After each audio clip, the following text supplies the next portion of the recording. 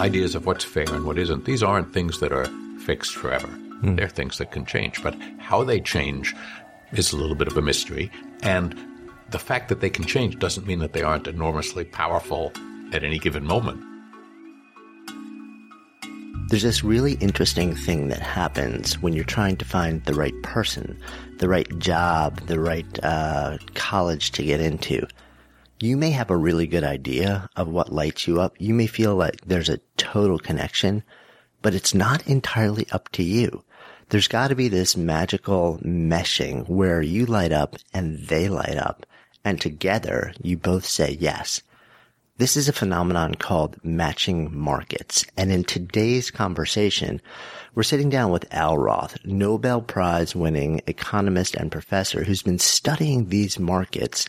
And we dive into some really fascinating, sometimes what would seem like irrational parts of these markets, how they exist around us all day long and control so many of the decisions that we make, and what we can learn about the way that these markets interact and how we can get the most out of our interactions with them. I'm Jonathan Fields. This is Good Life Project.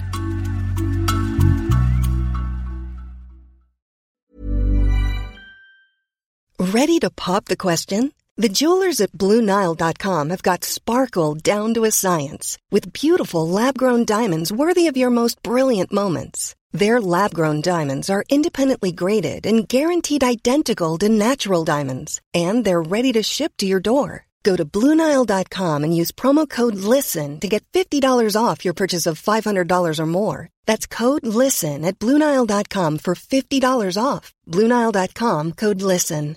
A lot can happen in 3 years, like a chatbot may be your new best friend. But what won't change? Needing health insurance. United Healthcare Tri-Term Medical Plans, underwritten by Golden Rule Insurance Company, offer flexible, budget-friendly coverage that lasts nearly 3 years in some states. Learn more at UH1.com. Mom deserves the best, and there's no better place to shop for Mother's Day than Whole Foods Market. They're your destination for unbeatable savings, from premium gifts to show-stopping flowers and irresistible desserts. Start by saving 33% with Prime on all body care and candles. Then get a 15-stem bunch of tulips for just $9.99 each with Prime. Round out Mom's menu with festive rosé, irresistible berry chantilly cake, and more special treats. Come celebrate Mother's Day at Whole Foods Market. So where to begin with you? Let's dive in. One of the fascinations when I was reading through your book and sort of exploring your work is that you spend a lot of time researching this thing called matching markets, or matched markets, and which I had no exposure to before this, or at least in name, but of course every day I have exposure. And it seems like the fundamental question is really, as we go about our lives and we sort of exchange value, there are all these scenarios where you pay cash, but then there are all these much softer scenarios where there's no cash that changes hands. So if you could just sort of describe the idea of what is a matched market, or what is that all about? Well, let's start with what isn't a matching market. And that's, I think many people, when they think of markets, think of commodity markets. When you buy 5,000 bushels of number 2 hard red winter wheat on the Chicago Board of Trade, you don't care who you're buying it from. They don't care who they're selling it to because it's a commodity. You know exactly what you're getting. But when you offer someone a job, you care who it is you're offering a job. And so one of the differences between a commodity market and a labor market is that in a labor market, you can't just choose what you want. You also have to be chosen. Yeah, you can't just decide to go work for Google. They have to hire you. And they can't just decide who should work for Google. They have to compete with Facebook. But so you care who you hire. They care who they hire. You care who you work for. But you don't care who you buy 100 shares of stock from on the New York Stock Exchange. So a commodity market is anonymous. It's arm's length. But a labor market is like marriage. And it doesn't mean there's no money involved. They, of course, pay you a wage, but that isn't the only thing that determines who gets which job. One of the examples I like to give is that I teach at Stanford University, which is a fancy university. And we don't choose our freshman class by raising the tuition until just enough kids want to come, right? So we don't set the price at which supply equals demand. Instead, there's an application process, an admissions process. There's a lot of things that go on in matching markets other than prices. And as you suggested, in some matching markets, we don't allow prices to work at all. Like who gets into New York City high schools. My colleagues and I have helped design parts of that procedure. Who gets a kidney? Things like that. So we have laws against paying money for kidneys, but it's still a matching market. Yeah. So let's dive into that a bit. You lead the book, actually with the whole conversation about the kidney, which then ends up getting threaded through in various ways. But that is a market that, thank God I've never had exposure to. But let's set that up a little bit because I think it's really fascinating. You've got according to what you share, I believe it's about 100,000 people every year who are waiting for a kidney. Well, there are 100,000 people waiting right now for a kidney. On the list. Yeah. So take me through this whole, what happens in the world of people who are in need of a kidney, how it normally works, and then, or I guess how it was working, and then how there's been this pretty astonishing shift in the way that the matching works. Well, there aren't enough kidneys for all the people who need kidney transplants. That's why there are so many people waiting. And it's not a market in which prices are set so that supply equals demand. It's against the law to pay for a kidney. A kidney transplant is expensive, but you can't pay for the kidney. So kidneys come from dead donors, and they also come from living donors. You have 2 kidneys, and if you're as healthy as I hope you are, then if someone you loved was dying of kidney failure, you could save their life by giving them a kidney. So last year in the United States, we had about 11,000 transplants from deceased donors, and we had about 7,000 transplants from living donors. And to be a living donor, you have to be pretty healthy. But sometimes you're healthy enough to give someone a kidney, but you can't give a kidney to the person you love, because kidneys have to be matched. The person you love might have a different blood type from you in a way that makes it incompatible, or more often the person you love may have some antibodies to some of your proteins, and that would mean that that their immune system was ready to attack your kidney if it showed up. So you might be healthy enough to give a kidney, but you can't give. You're incompatible with the person you love. And I might be in the same situation, and that opens up the possibility of exchange. It might be that your kidney is compatible with the person I love, and my kidney is compatible with the person you love. So if we arrived at the hospital at the same time, we could do an exchange in which I would give a kidney to your patient and you would give a kidney to my patient, and they would both get compatible kidneys. So that's become a standard form of transplantation in the United States, and it's spreading around the world. And it's something that my economist colleagues and I were able to help our surgical colleagues to organize in a cashless matching market, a big data set of all the incompatible patient-donor pairs and who can be matched to whom. Right. And you also dealt with something that made sense to me, which is, but I hadn't thought about it until you laid it out, which is, I guess originally when you were starting to think, or when sort of the medical industry was starting to figure out, okay, this might be possible, there's a trust issue. So originally this was being done where the surgeries had to be like side by side, ORs, and the surgeries had to be simultaneous, One, the chief calls the next thing and says, are they on anesthesia? Is the first cut made? Because there's a trust, you don't necessarily trust that when you're done, the next person's going to honor their commitment. So there's a trust issue. There's also just a feasibility issue. Sometimes when you put someone under anesthesia, they have a terrible reaction and the operation can't proceed. So to make sure that these simple exchanges went through the way they were designed, we did exactly as you said. The surgeons would anesthetize the donors and the patients and make the initial incisions, and when they could see that the operation could go through, they would go through simultaneously. And often these were at different hospitals. The donor would travel to where the patient was. So they would check by telephone. I remember being in the OR and the doctors got on their cell phones and they said, we're ready here in Cincinnati. Are you ready in Toledo? Yeah. Which, on the one hand is great that we have the technology and the ability to do that now, but it's also pretty limiting. So what happened that allowed for that to move from simultaneous procedure to sequential? Well, the reason we do these simple exchanges simultaneously, the reason we did them and still do them simultaneously is it would really harm some patient-donor pair if they gave a kidney on day one and then failed to get a kidney on day two. And it would harm them in two ways. One, they would have had a surgery that didn't help them.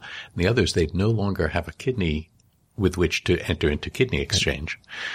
But a lot of our transplants are facilitated these days by non-directed donors, by donors who don't have a particular patient in mind.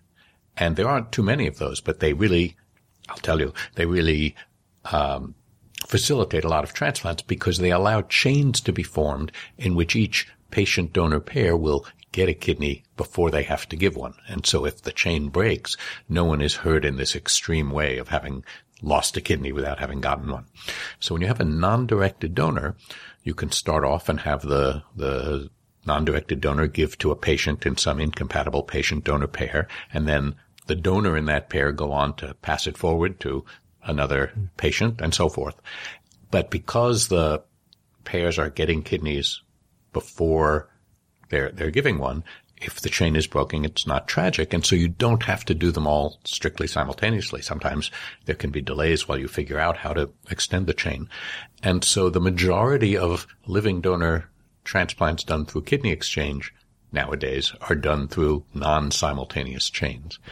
So, and when you use the phrase non-directed donor, which, if we break that down, that's basically somebody who shows up and is acting purely altruistically? Yes. So often these are people who know someone who had kidney disease who they weren't able to save. In the United States, about a third of the non-directed donors seem to come from faith-based organizations. There's one here in New York called Renewal. It's a religious Jewish organization. There are Christian organizations as well.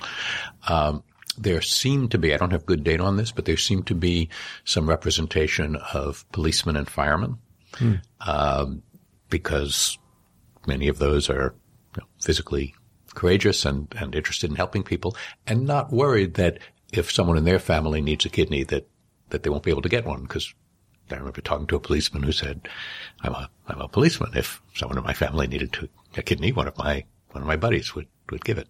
Yeah.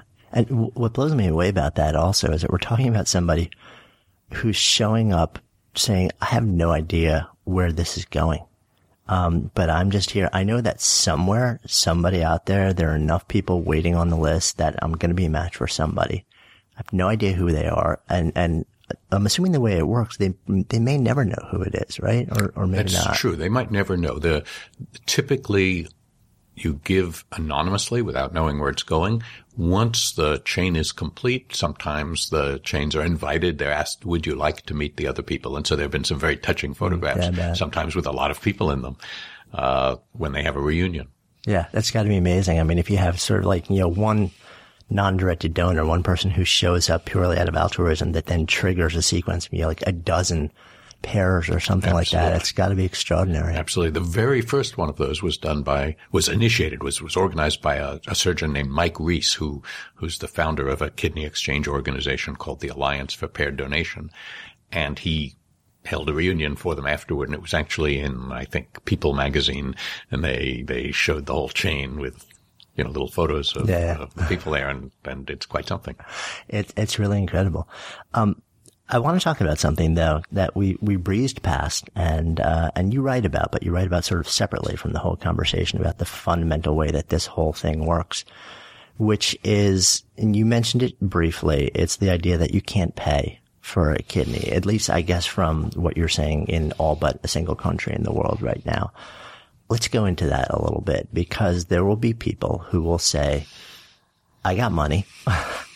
If somebody else is willing, why? And there's, we're on equal ground. They're not being coerced. There's no, there's great, and I'll pay for all the medical care at the best hospitals, the best doctors in the world to make this happen as safely as possible.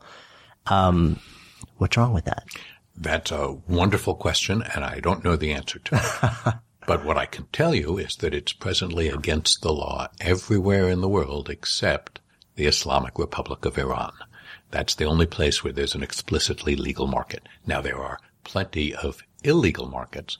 And of course, the trouble with illegal markets is they don't give gold-plated contracts. You have to deal with criminals. And so quite a few very bad things can happen in illegal black markets for kidneys. But in the United States, the 1984 National Organ Transplant Act says that no one can give valuable consideration for an organ for transplantation. So incidentally, we needed an amendment to that act to make sure that kidney exchange was legal, because to give a kidney for a kidney might look to you like valuable consideration. But Congress, by acclaim, said that that is not what the act meant. So what the act means is you can't buy and sell organs. Now, there's lively debate on that as we speak. There was a recent issue of the American Journal of Transplantation, a surgical journal, that had 3 papers in it, one of which said, let's start to think about how to arrange compensation for donors, one of which said, let's think about how to conduct experiments to inform the debate about whether compensation would be helpful. And the third said, it's fundamentally wrong to pay for kidneys, but it would be okay to compensate donors for their out-of-pocket expenses and maybe for their lost wages. There shouldn't be disincentives to give an organ, which there are now. If you wanted to give me a kidney, say, you'd probably have to fly to California, where I live, and you'd have to get a hotel room near the hospital for a couple of days before they admitted you to do the nephrectomy, and maybe stay in that hotel for 2 or 3 days afterward while they did the post-operative checkups. So you could run up a bill of several $1,000s. And right now, there's no orderly way to pay you back, although it's legal to do so. So I think that one of the things that we may try to do in the near future is organize a way to make it straightforward for donors to recoup their costs. What are the reasons, though? What are the arguments that are offered against this? I mean, So the arguments are that even if you worked really hard to have a carefully regulated market, somehow it would work to the disadvantage of the poorest and most vulnerable members of society. So when you look at black markets, you can easily see how that could happen, because indeed there are sort of trafficked women from Eastern Europe or, very, very poor people who then are cheated out of what they've been promised and don't get follow-up medical care. But of course, you can ask whether in the United States, where we have pretty good rule of law, whether you could set it up so that those terrible things wouldn't happen. And that's a very good question. And so I've actually started to study, and I have a chapter in the book, I've actually started to study what I call repugnant transactions. Right. And those are, it turns out there are lots of them. Those are transactions that some people would like to do, some people would like to engage in, but other people think they shouldn't. Third parties who aren't apparently affected themselves. And there are lots of those. The one example that I like to give, also one without money right now, is same-sex marriage. Until 2004, when Massachusetts courts decided that Massachusetts citizens were being denied their equal rights by not having the opportunity to marry people of the same sex, it was not legal anywhere in the United States. And now we're, just a decade later, and it looks like we're on the verge of having it legal everywhere. So this is something that was a repugnant transaction in the sense that some people wanted to do it. They wanted to marry each other, and other people didn't want them to. It lasted for millennia. It's a biblical repugnance, and it ended faster than you could have imagined. So old repugnances can end. But on the other hand, we live in a country in the United States where we used to sell slaves. That was a legal transaction, which we now regard as highly repugnant. And you could even sell yourself into term-limited slavery. The most common way that people bought passage across the Atlantic Ocean from England and Ireland was indentured servitude. You'd sign a contract that basically said you'd be a slave for 5 years. Well, we don't do that anymore. So it's not that as we get all modern, old repugnances die off and everything becomes okay. Sometimes we discover things we used to do that we don't care for anymore.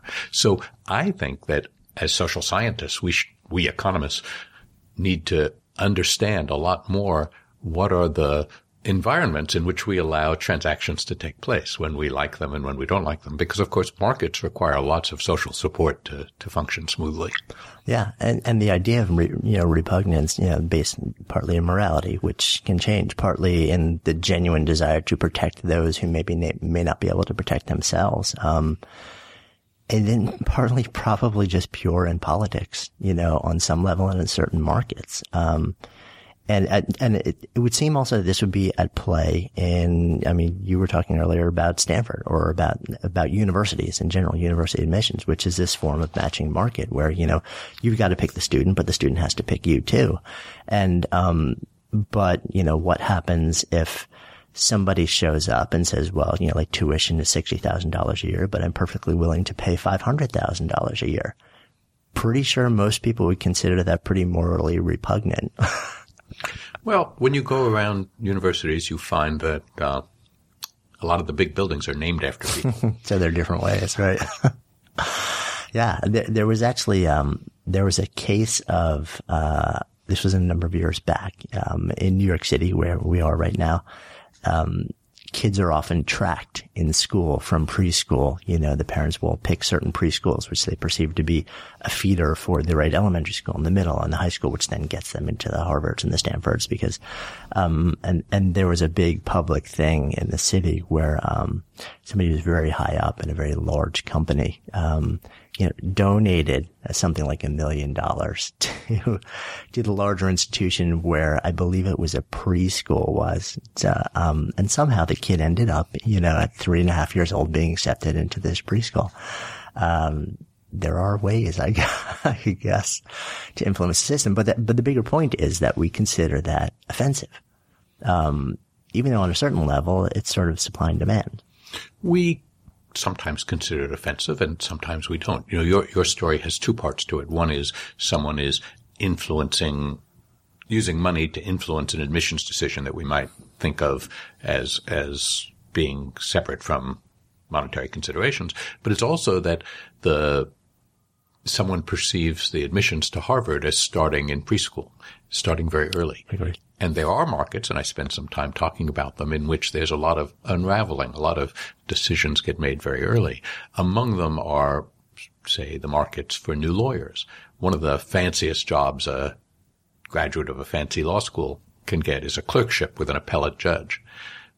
Well, the people who are getting clerkships, which are jobs that they will take after they finish 3 years of law school, after they graduate from law school, they're mostly getting those jobs early in their second year. So they're getting them 2 years in advance.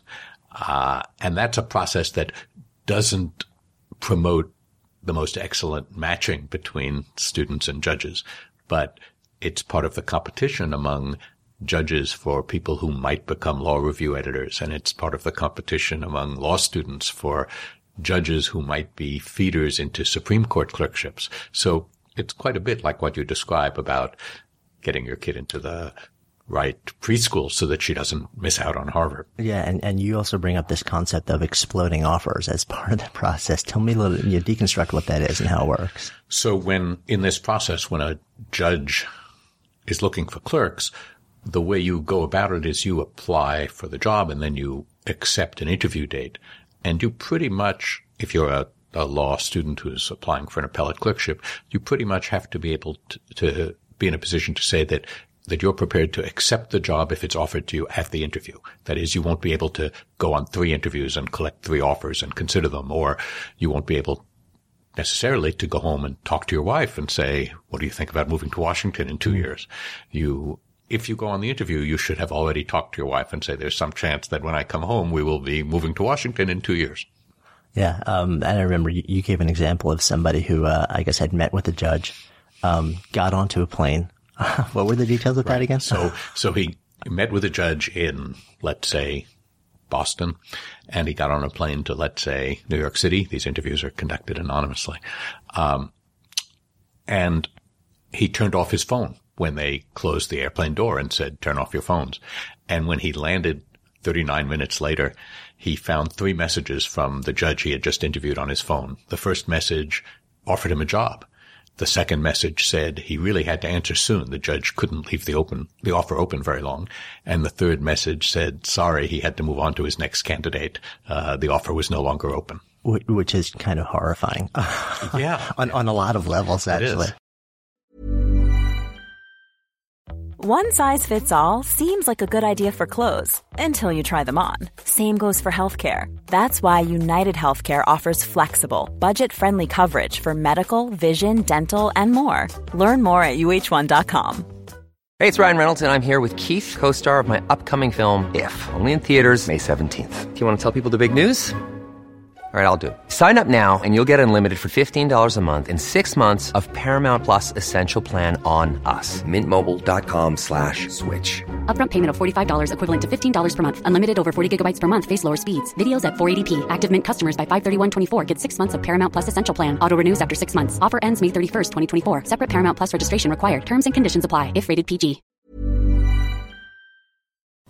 Good Life Project is sponsored by NetSuite. So I remember when our businesses were just starting to really scale. It was amazing and also added complexity and stress. And the things that I used to do in hours were taking days, too many spreadsheets, too many systems, no single source of truth. If that sounds familiar, you should know these numbers. 37,000, 25, and 1. 37,000 businesses have upgraded to NetSuite by Oracle. 25. NetSuite turns 25 this year. That's 25 years of helping businesses do more with less, close their books in days, not weeks, and drive down costs. And 1, because your business is one of a kind. So you get a customized solution for all of your key performance indicators in one efficient system with one source of truth, manage risk, get reliable forecasts, and improve margins. Everything you need to grow all in one place. And right now, download NetSuite's popular KPI checklist designed to give you consistently excellent performance absolutely free at netsuite.com/goodlife. That's netsuite.com/goodlife to get your own KPI checklist. netsuite.com/goodlife. Good Life Project is sponsored by Lexus GX. So have you ever owned something that inspired you to just up your game? For me, it was this high-end mountain bike. I love the ultralight frame, the suspension, the precision gearing, and I realized it deserved to be ridden to its full potential. So I started training harder so I could experience the joy it could give back to me. And it paid off. That bike helped me discover just new levels of performance and straight up joy. When we own exceptional things, they inspire us to do exceptional things. The all-new Lexus GX has an exceptional capability that will have you seeing possibilities you never knew existed. Its advanced technology and luxurious interior mean that wherever you go, you'll never go without. Imagine tackling rugged landscapes with the available 33-inch all-terrain tires and multi-terrain select, then unwinding with the available front-row massaging seats. This is a vehicle that inspires you to go further, to live up to its full potential. So why settle? Live up to the all-new Lexus GX. Luxury beyond limits. Experience amazing at your Lexus dealer. I'm a former lawyer, and I was very fortunate to have made law reviews. So there was some personal resonance when I was sort of like reading how you write about that whole thing, and I saw it happen to a lot of us around where, like you said, there's this, but I think the fundamental thing that happens, I mean, that's a mechanism that exacerbates the problem, but the bigger issue is that, we create scenarios where you're vying for a market and you keep going earlier and earlier and earlier and earlier, and you get to a point where, it's driven largely by fear of missing out, but you start to try and lock people who you perceive to have talent or ability in at such an early point that the chances of them actually arriving at the point where they then show up and end up working with you and having what you thought they would have, there's a big disconnect there. Maybe they will, maybe they won't at that point. That's right. When you're hiring law clerks who have just completed 1 year of law school, as a judge, you're engaging in a competition that deprives you of a lot of valuable information that you could have if you were hiring them at the beginning of their 3rd year of law school. Yeah, it was interesting. What do you make of this also? So part of what happens in the New York City school system too is that we have the gifted and talented program, where I'm trying to remember, I think it's in 1st grade or kindergarten. the child is given an exam to determine whether they go into the gifted and talented program, and that then tracks them. And there's some interesting research around that I saw a couple of years back now that essentially showed that when the kid was retested in something like 4th or 5th grade, there was almost no correlation whatsoever to how they tested on like this gifted and talented exam versus the type of student that they actually turned into. You know, I think the American system is actually much more forgiving in that respect than the European educational model. Yes. So, for instance, in England, you have O-level and A-level exams. The O-level, ordinary level exams, come quite early, and they track you into different schools and different, very different pathways. But also, when you apply to college in Europe, typically you have to already decide what you want to major in, what department you're applying to. You don't apply to a university, you apply to a department. So, in Europe, if you're planning to go to college, you sort of have to decide in high school what it is that you want to study. And along around the time you were a 6th grader, you get just tracked into what kind of high schools you can go to. In the U.S., of course, you can apply to a university without having any idea what you want to study and declare a major at the end of your sophomore year. So the tracking process allows many more changes of mind and late bloomers and things like that in the U.S. But still, as you say, getting into good schools, getting into the right school for you is really important. And that's why school choice is such an important thing, because in many American cities, when children are assigned to schools in their neighborhood alone, that means that children who live in poor neighborhoods are condemned to go to poor schools that might not serve them as well as better schools would. And I think that's the impetus behind school choice, allowing some movement of children around the city so that better schools get more children and poor schools get made smaller so that they can be fixed or maybe closed and replaced with other schools. And that's the kind of process we've been seeing in New York City. And the part that I've been a little bit associated with is the high school choice process. Yeah. So talk me through that a bit also, because it's really fascinating to see your lens on how you've been involved in helping to sort of restructure these matching markets of how certain kids in New York City, and I think it was Boston public school system also, get into the high schools. In New York, I know that we have, there are what would probably be considered a very large handful of specialized schools that are fantastic. Then there are a whole bunch of schools that are considered good and solid, and then probably some that, are sort of more towards the bottom of the barrel too. And everybody is vying like crazy to get into these. And it's such, it seems like such a complex dance. And I know you shared how, at one point, maybe this wasn't high school. I'm trying to, you can correct me. In New York, it's high school. I try to make that clear when I talk to New Yorkers because New York is complicated, but my colleagues and I are only responsible for the high school part. And the rest is, talking to someone else. So talk us through this a little bit. Okay. Well, so years ago, I think, I don't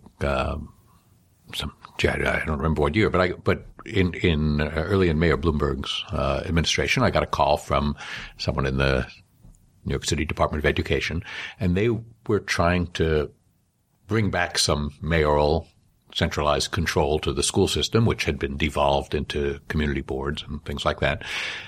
With the result that the existing admission system for high schools, the existing choice system was quite decentralized, and it was having lots of problems. So the way it worked in those days, probably we're talking around 2003. I don't remember the exact dates. The way it worked in those days was kids would submit a rank-ordered list of schools they wanted to go to, and that list was copied and sent to the high schools, and that was your application to the high school. And then, as the high schools made their decisions, the Department of Education sent out letters to some kids saying, you've been admitted to the following high schools, please make a choice and get back to us. And if there's some high school you're not admitted to that you want to be on the waiting list, choose that also and get back to us. And then when those decisions had been made, that freed up places in schools to make, and the Department of Education could send out more letters, get more responses, send out more letters. Well, that's a cumbersome process, and they could only go through 3 rounds of those letters. And as a result, about 17,000 kids got multiple offers of high schools. But by the end of the 3-letter process, about 30,000 kids hadn't gotten any offer of a high school, and they had to be administratively assigned to a school that they hadn't necessarily expressed any preference for. So the process was a mess, and it was a mess in a couple of ways. One of them was the one I just described, which is that it was congested. It was taking too long to get the answers back to get the kids into schools. The other is that, remember, your application was photocopied and sent to the schools. So they saw everything. So they saw in particular whether you had listed them as your first choice or not. And many New York City high schools adopted the policy that we will only admit kids who list us as their first choice. And so that means that you didn't really have a lot of choices if many of the schools you wanted to go to adopted the policy of only admitting kids who listed them first. So you had to be very careful about which school you listed as your first choice, because if you listed as your first two choices two schools that would only think of you if you listed them as your first, then you had just wasted your second choice. And of course, if you put down as your first choice the school you really wanted to go to most, and then you didn't get in, that might mean that you had missed the chance to get into your true second choice and third choice. So maybe you would be smarter to say that your third choice was your first choice. So you start to game, like trying, you're thinking through how are they thinking, how I'm thinking, you're trying to like game the system and not really saying what you really want. Right. And the school principals did that too, because there were going to be these 30,000 kids just assigned. So they started withholding some places. And so nobody's actually saying what they really want or doing what they really want. And of course, it's very hard to give people what they want if they won't tell you what they want. So among the things we did, we now set up we helped New York City. We advised New York City on setting up a computerized clearinghouse that does a couple of things. And one of them is it makes it much safer to say what you really want. It also gets rid of that congestion, and it does it two ways. One is computers are fast and mail is slow. But to make the computers fast, you have to ask people to commit in advance that when they write down their first and second and third choice, if they get offers from their second and third choice, then they want their second choice. That's what it means. Right. So you don't have to say to them, you got an offer from your second and third choice, write us a letter and tell us which one you want. We know which one you want. You want your second choice. So that's makes the early decision a little harder, but makes the process go much more smoothly. Yeah. And we can extrapolate this out into college admissions as well to a certain extent. You know, it's now we're talking about a national scale. So, you know, many listeners aren't going to live in New York City. But this is probably going to be relevant to you or to your kids, you know, as you go through application process. And, there are similar issues when you're applying to colleges. There are indeed. So one of them we've already talked about a little is unraveling. If your kid is applying to a competitive American college or university, there's a good chance that they have some kind of early admissions or early decision program, which might only allow you to apply to one college early. So that's a little bit like an exploding offer. You have to say, it's like going to a judge for an appellate clerkship. You have to be prepared. If I get an offer at that first interview, I will take it, because otherwise I can't get the interview. So that's what applying early decision is like. You have to say, I will come to your university if you admit me, and I'm not saying this, of course, to anyone else. It's also a congested process. Now it's become easier and easier to submit multiple applications. So, through institutions like the Common App. And because it's become easier to submit multiple applications, the fact that you've applied to a college is less of a strong signal of interest than it used to be when you were handwriting your essays and I remember those days. And it was costly to apply to a college in that sense.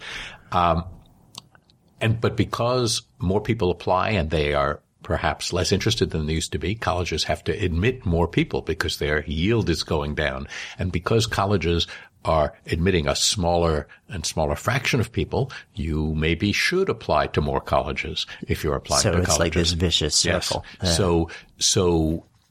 And that's why colleges look for signals of all sorts. Early decision is a very strong signal, a very tough signal to ask for. But if you have a kid who's going to visit a college, he should certainly sign the guest book at the admissions office, because not everyone visits. And the fact that a high school senior has visited a college is a strong expression of interest. And because it's a matching market, colleges have to think not just who they like, but they have to think who likes them. And that's why sending signals is so important. And it's part of a sign of a matching market. You have to cut through the congestion, because the college can't just choose the students it wants. It has to also be chosen, and vice versa. Yeah. So I guess if, you know, that note to parents and to kids who are looking like really think about the signal that you're telegraphing and how you're doing it, to a particular school. And I guess that's also probably partly why, even though there is this Common App for so many, was it like 500 plus colleges and universities now use a Common App? It's a big number. A lot of them still have unique essay requirements along with that, though, right? That's right. And partly they may want to know what your favorite color is, but partly they may also want to make it a little more costly so that if you were just thinking, I could just check this one off too, you'll say, oh no, I have to write an essay about what's my favorite color. I won't check it. Yeah. And then hopefully somewhere in there, there'll be a prompt to say like, why us? Absolutely. On some level also. So you can again telegraph, signal that. Absolutely. And so if you're talking to a high school senior, when it says why us, showing the way you show real interest is by really knowing something about them, by showing that at least you've been on their website, you understand what makes Columbia different from Brown, right? One has a great books program and one thinks you should craft your own courses. My guess is that if you want to get into Columbia, it helps if you're aware that they have a great books program and that that's what you like. Yeah. And if you want to go to Brown, it helps that you should know that you can craft your own schedule there without any real requirements. Yeah. And again, I guess this telegraphs it, or this expands itself out into the job market. So, like we're talking about like primary school, high school, college, and now, like you were saying before, like if you're in technology or you've got, a couple of great companies, and it's not just a matter of they want you, like you've got to want them too. So if you're interviewing with a Google, like and a Facebook and 3 other tech companies, they're part of your job, I'm guessing, also is not just to impress them and show them how bright you are, but also to really go in beforehand. And although this gets more complex, right? Because in my mind, when you're interviewing for a job, let's say fresh out of college or even later in life, it's part of what you're trying to do is you're interviewing them.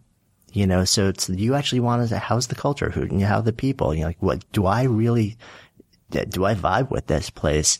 But part of what you're saying also is that it would probably behoove you to try and make that decision as quickly as humanly possible so that you can start to telegraph to whoever it is you really want to end up with as strongly and as quickly as possible that you're the one.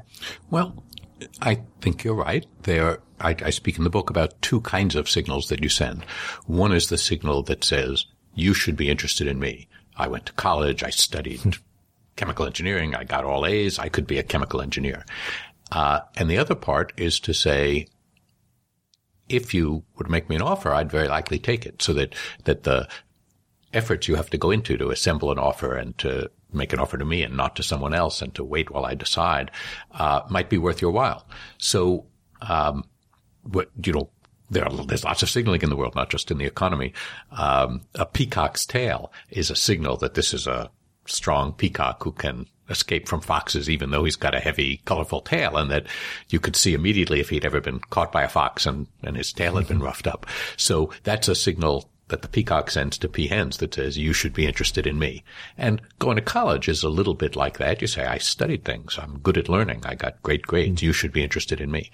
But in a market where it's hard to hire people, it also, or just like applying to graduate schools or to law clerkships, you also want to send a signal that says, while you're interviewing me, your other judges will be interviewing other people, and you'll be glad you interviewed me, because if you make me an offer, I'll take it. Yeah, it's like everybody's playing their game on their side, side of the equation. It's like everyone's doing this psychological dance of trying to figure out what's going on in the head of the other person, trying to read, every signal that they can get from them, like soft signals, hard signals, and then see where it lands. And this is why game theory has become such an important part of economics. Game theory is the mathematics we use to help us understand how people strategize, how they think about how they can get what they're hoping to get using the available rules and signals and application tools and interview tools and all of those things. Yeah. And which is, and it's become, game theory is now such a, it's a buzzword and a topic of deep discovery and exploration in the world of business, especially tech and entrepreneurship. And I know it's also one of your fields of study. I guess there's a significant overlap between sort of game theory and matching markets. Well, absolutely. What I think of the book is about market design, and design is about setting the rules of the market, the rules of the game. And you try to set the rules of the game so that they're easy to use in ways that will allow the market to work well, to yield efficient outcomes. So, for example, one of the things that was wrong with the old New York City school choice system was that you couldn't tell the Department of Education which schools you really wanted to go to, because you had to be really careful what you said was your first choice. Another thing that was wrong with it was it just didn't produce enough matches fast enough. So by changing the rules, by changing the institutions through which the match goes through, we're able to ease those concerns. Yeah.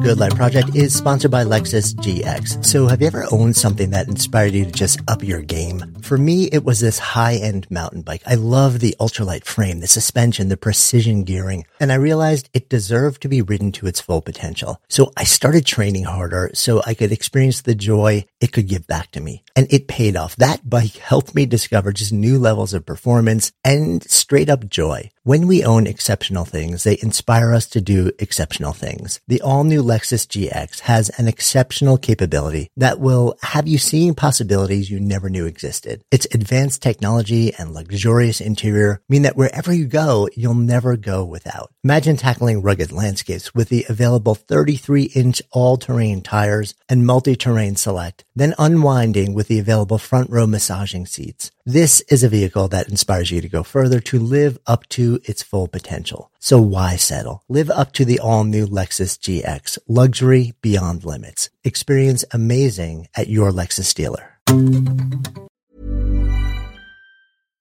Hi, I'm Daniel, founder of Pretty Litter. Cats and cat owners deserve better than any old-fashioned litter. That's why I teamed up with scientists and veterinarians to create Pretty Litter. Its innovative crystal formula has superior odor control and weighs up to 80% less than clay litter. Pretty Litter even monitors health by changing colors to help detect early signs of potential illness. It's the world's smartest kitty litter. Go to prettylitter.com and use code ACAST for 20% off your first order and a free cat toy. Terms and conditions apply. See site for details. Mom deserves the best, and there's no better place to shop for Mother's Day than Whole Foods Market. They're your destination for unbeatable savings, from premium gifts to show-stopping flowers and irresistible desserts. Start by saving 33% with Prime on all body care and candles. Then get a 15-stem bunch of tulips for just $9.99 each with Prime. Round out Mom's menu with festive rosé, irresistible berry chantilly cake, and more special treats. Come celebrate Mother's Day at Whole Foods Market.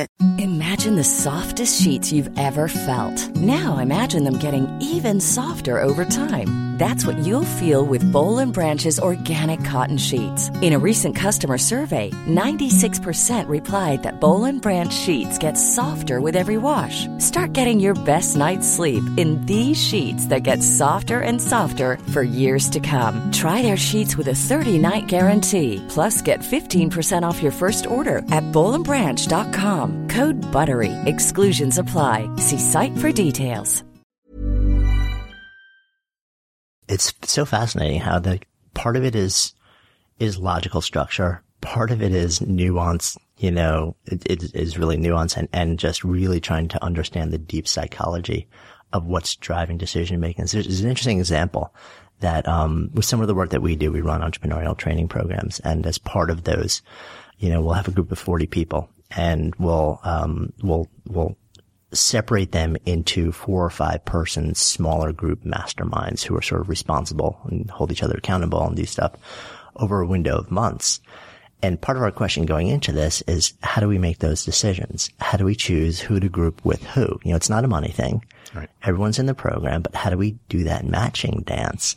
And so, you know, we have somebody who's a coordinator who pre-interviews everybody and asks them a series of questions about their learning styles and their, you know, like the form of feedback they like and their, you know, what they're working to build and all these different things.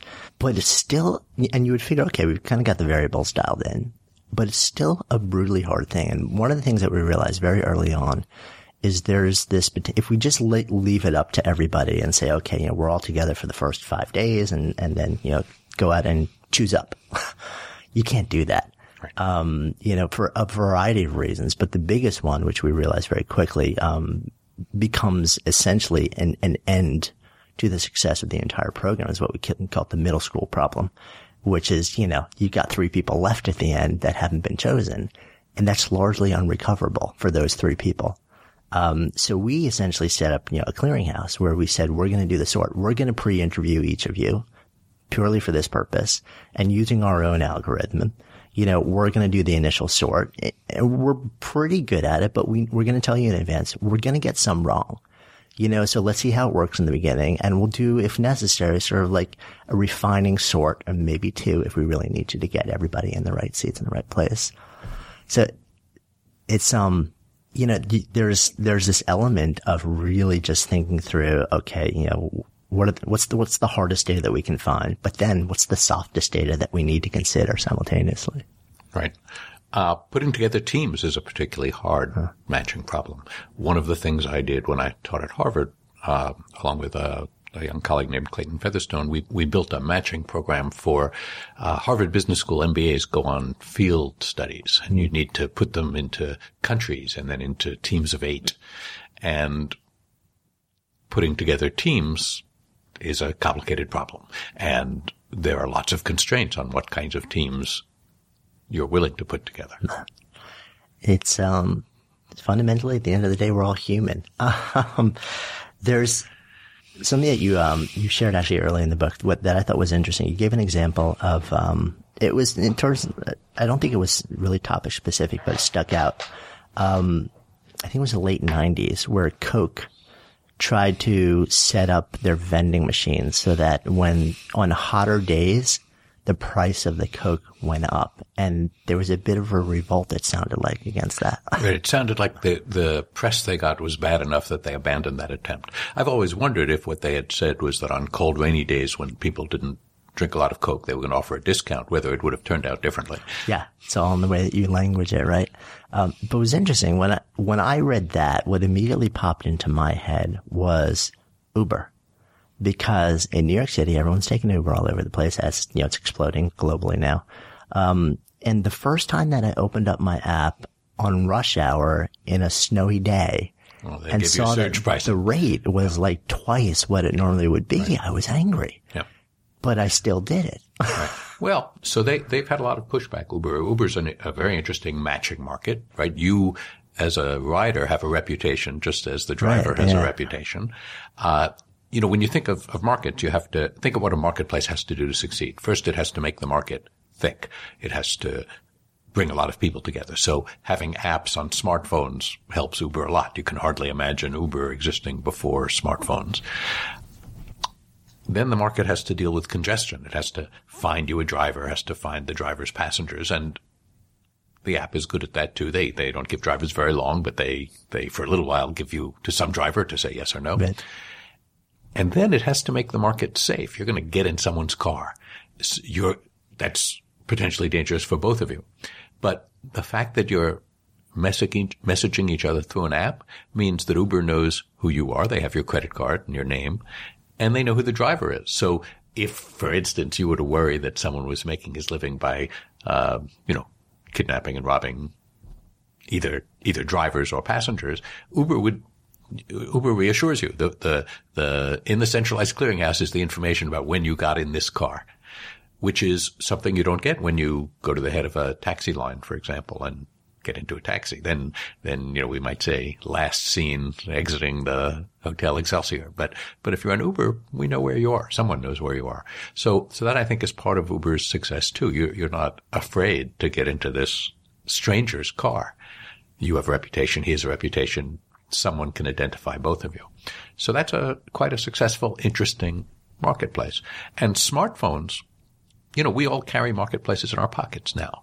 So smartphones have made a lot of interesting markets. Think about Airbnb, another market that needs a lot of trust. You're going to go sleep in someone's spare bedroom or spare apartment. They're going to let you into their home. And I don't know if they still do it, but I think in the beginning too, it was very often you're sleeping in one of the bedrooms while they're in the apartment. Yes. I think that's right. More often it's entrepreneurs now who are starting decentralized hotels. Right. But that's right. You could be renting out your guest room. So you want some information. You need some trust, and you need tools that help build the trust and that stop predators from taking advantage of it. But there are other problems that Airbnb has that they had to solve. Think about what we talked about with New York City. There was this problem of congestion. It was hard to manage all the offers and acceptances. Well, these days, Airbnb is a giant hotel company, but it's a decentralized hotel company. So think of how different it would be to get a hotel in Hilton Hotels if when you called up to reserve a room, you could only ask about a particular room. Hello, next Friday, is room 527 available? No, I'm sorry, it's full. Click. Yeah, and then you call up and you say, how about room 528? That's a little bit the problem Airbnb has, because many of their proprietors just operate one property. So when you call up Airbnb, you're asking about room 527. Is it available? And they're going to say to you, yes or no. So Airbnb had a giant congestion problem to overcome. And among the ways they've overcome it is when I ask to reserve your room, they remove it from the web so that other people aren't queuing up behind me to try to reserve the same room, which is effectively no longer available, even though you may not have noticed yet and accepted my application, my reservation. They've also encouraged hosts to use their smartphones. I think when they first started and were sort of a couch surfing operation, many people would post their Airbnb listings on their laptop before they went to work, and then they'd come and look at it in the evening. And what that meant was after you applied try to reserve room 537, it would take you a whole day to find out that it was full, and that the next day you could try another room. And of course, it's very hard to compete with Hilton Hotels if it takes a really long time to find out whether you get the rooms you want. Yeah. The interesting thing there also is when you have that lag time, I don't remember in the early days if it immediately flagged the property as off the market. Like, I wonder if there was a potential for I think they did. 3 or 4 people to I think there was in the early days when everyone was on their laptop. I think that you would come home offering a room and you would see that there were 4 people who had expressed an interest, and you would choose the one you wanted and reject the rest. Right. So that it wasn't at all unusual that you could try to reserve a room and then at the end of the day find out that you hadn't gotten it. Yeah. And so somebody who was trying to game that a little bit also could have gone back to the 4 people and said, hey, listen, there are 3 other bidders for this room. What do you want to give me? I don't know how much of that actually ever happened, but dating is another interesting, I guess you could especially the online dating world, right? Matching markets of sorts. Well, I think dating and matrimony has always been a matching market. There's a story in the Talmud, one of my favorite stories in Vayikra Rabbah, which a Roman matron approaches a Rabbi Yossi Bar Halafta, and she says to him, how long did it take God to create the universe? And he answers her very specifically, says, 6 days, and on the 7th day he rested, and he explains where that is in the Bible. And then she sort of springs her question. She says, so what's he been doing since then? And what Rabbi Halafta answers her is he's been making matches. He's been making couples. And the story goes on. She conjectures that must be pretty easy, and they figure out that it's hard. But, you can't just choose your spouse. You also have to be chosen. That's true online. It was true offline as well. And in most places, many places and many times, of course, there were places where the people getting married didn't always have a choice, particularly the women. But in much of the world now, it's a two-sided matching market. Indeed. So we talked a little bit about repugnance, things like paying for kidneys, or like paying for things that people think you shouldn't be able to pay for, or paying more for something. There's another example that you brought up also, which struck me, which is that for a while, if you would go into a store, I guess there was a different price for cash and a different price for credit. And then I guess there was enough consumer backlash that evaporated. But to my knowledge, at least in New York, there's still one place where that difference is huge, and that's at the pump. Mm-hmm. You still drive up to a pump. And I remember, in fact, last year driving up to a pump on Long Island, And, the price, that was up on the big placard was, like 20 cents a gallon less than everywhere else. And you drive up. And then the difference between the cash price and the credit price was close to $1, actually. Mm-hmm. And I became so incensed that I went online to actually find out what was like, could this conceivably be legal? It couldn't possibly be legal. And in fact, it is, because what they just say is that the credit price is the actual price, but they're just discounting for cash. But so it's almost like in certain scenarios, it's okay, because it's just become the accepted course of dealing. But in others, it infuriates people. Well, repugnance changes over time. Think about standing online and how you would feel if you were standing online at a theater, say, to buy your ticket when maybe there weren't going to be enough seats available for everyone online and someone wanted to buy a place at the beginning of the line. That would be pretty repugnant. It might be a dangerous thing to try to do. On the other hand, when you fly in the airlines nowadays and you fly business class, you get priority boarding. You get to go to the head of the line. So that's something that I think would have been repugnant, but with all the changes in airline travel that have happened, that one just slipped in. And we don't find it repugnant anymore. You can walk to there can be a long line for economy class, but business class has a much shorter line. I don't know if that's a good thing or a bad thing, but it's something that's changed. So repugnance, ideas of what's fair and what isn't, these aren't things that are fixed forever. They're things that can change, but how they change is a little bit of a mystery. And the fact that they can change doesn't mean that they aren't enormously powerful at any given moment. There are lines that you can't buy your way to the front of, and it would probably be a big mistake to try.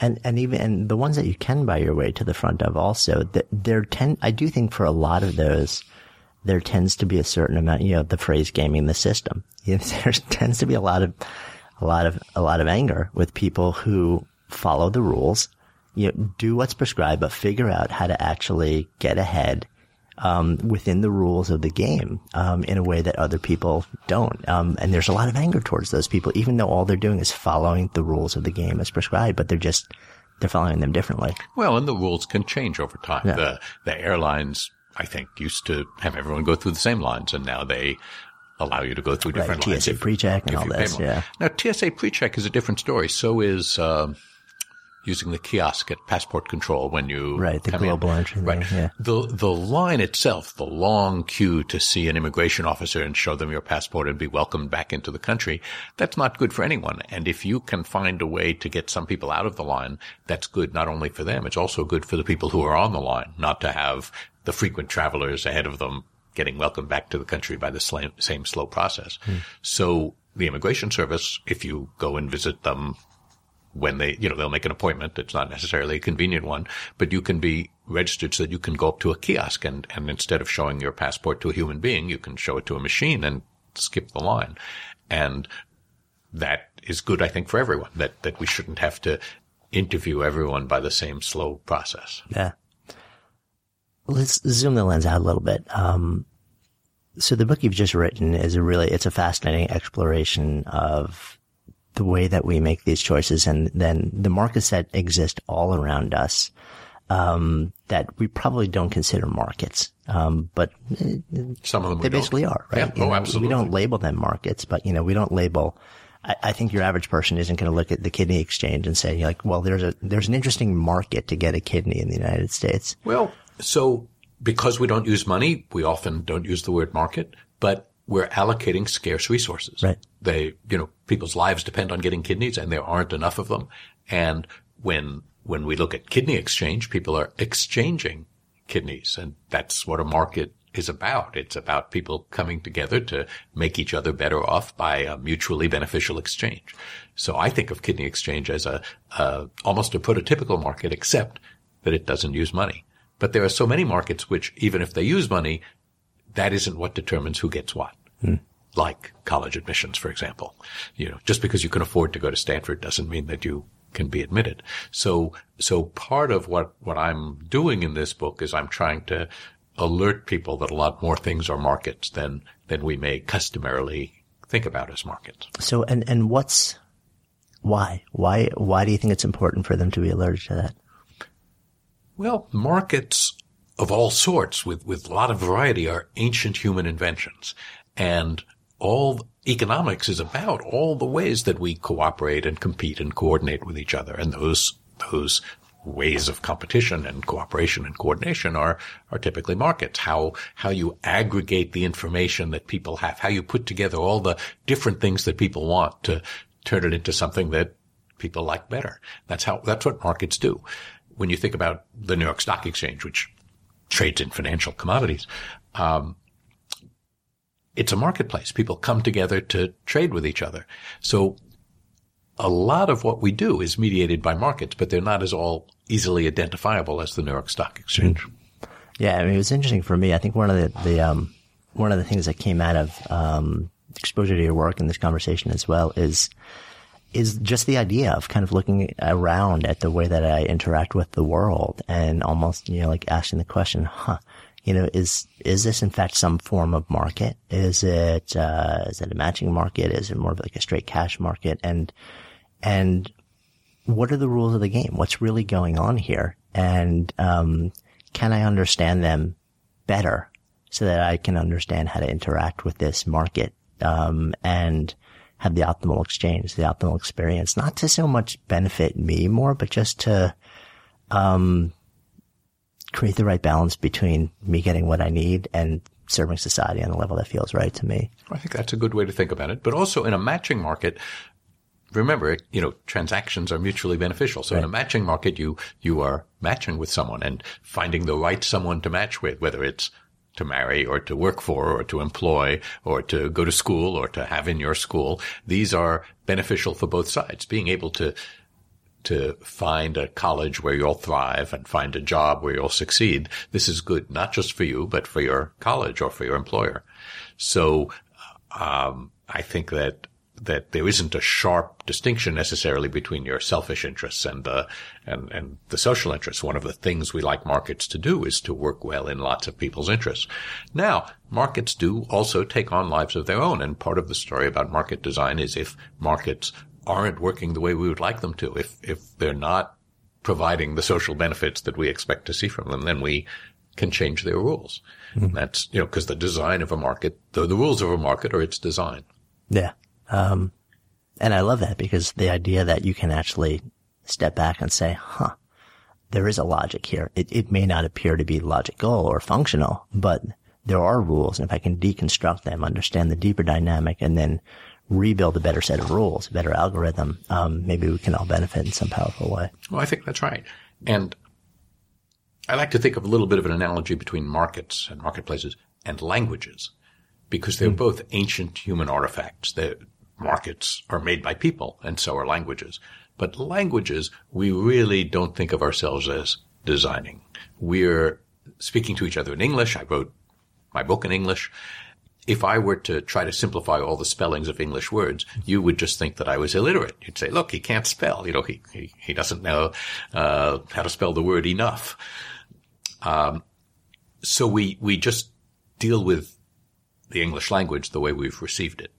But markets we can influence more. So market design is an engineering part of economics where we look at markets and see if they're working as they should, in which case we can leave them alone, or whether they're working badly, in which case maybe we can tinker with them and fix them, or if they don't exist and should, in which case maybe we can build them from scratch.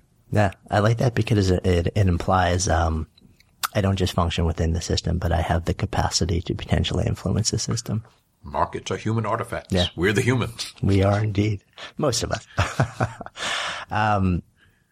So the name of this is Good Life Project. And, so final question I always offer out to everybody is, if I offer that term to you to live a good life, what comes up? What does that mean to you?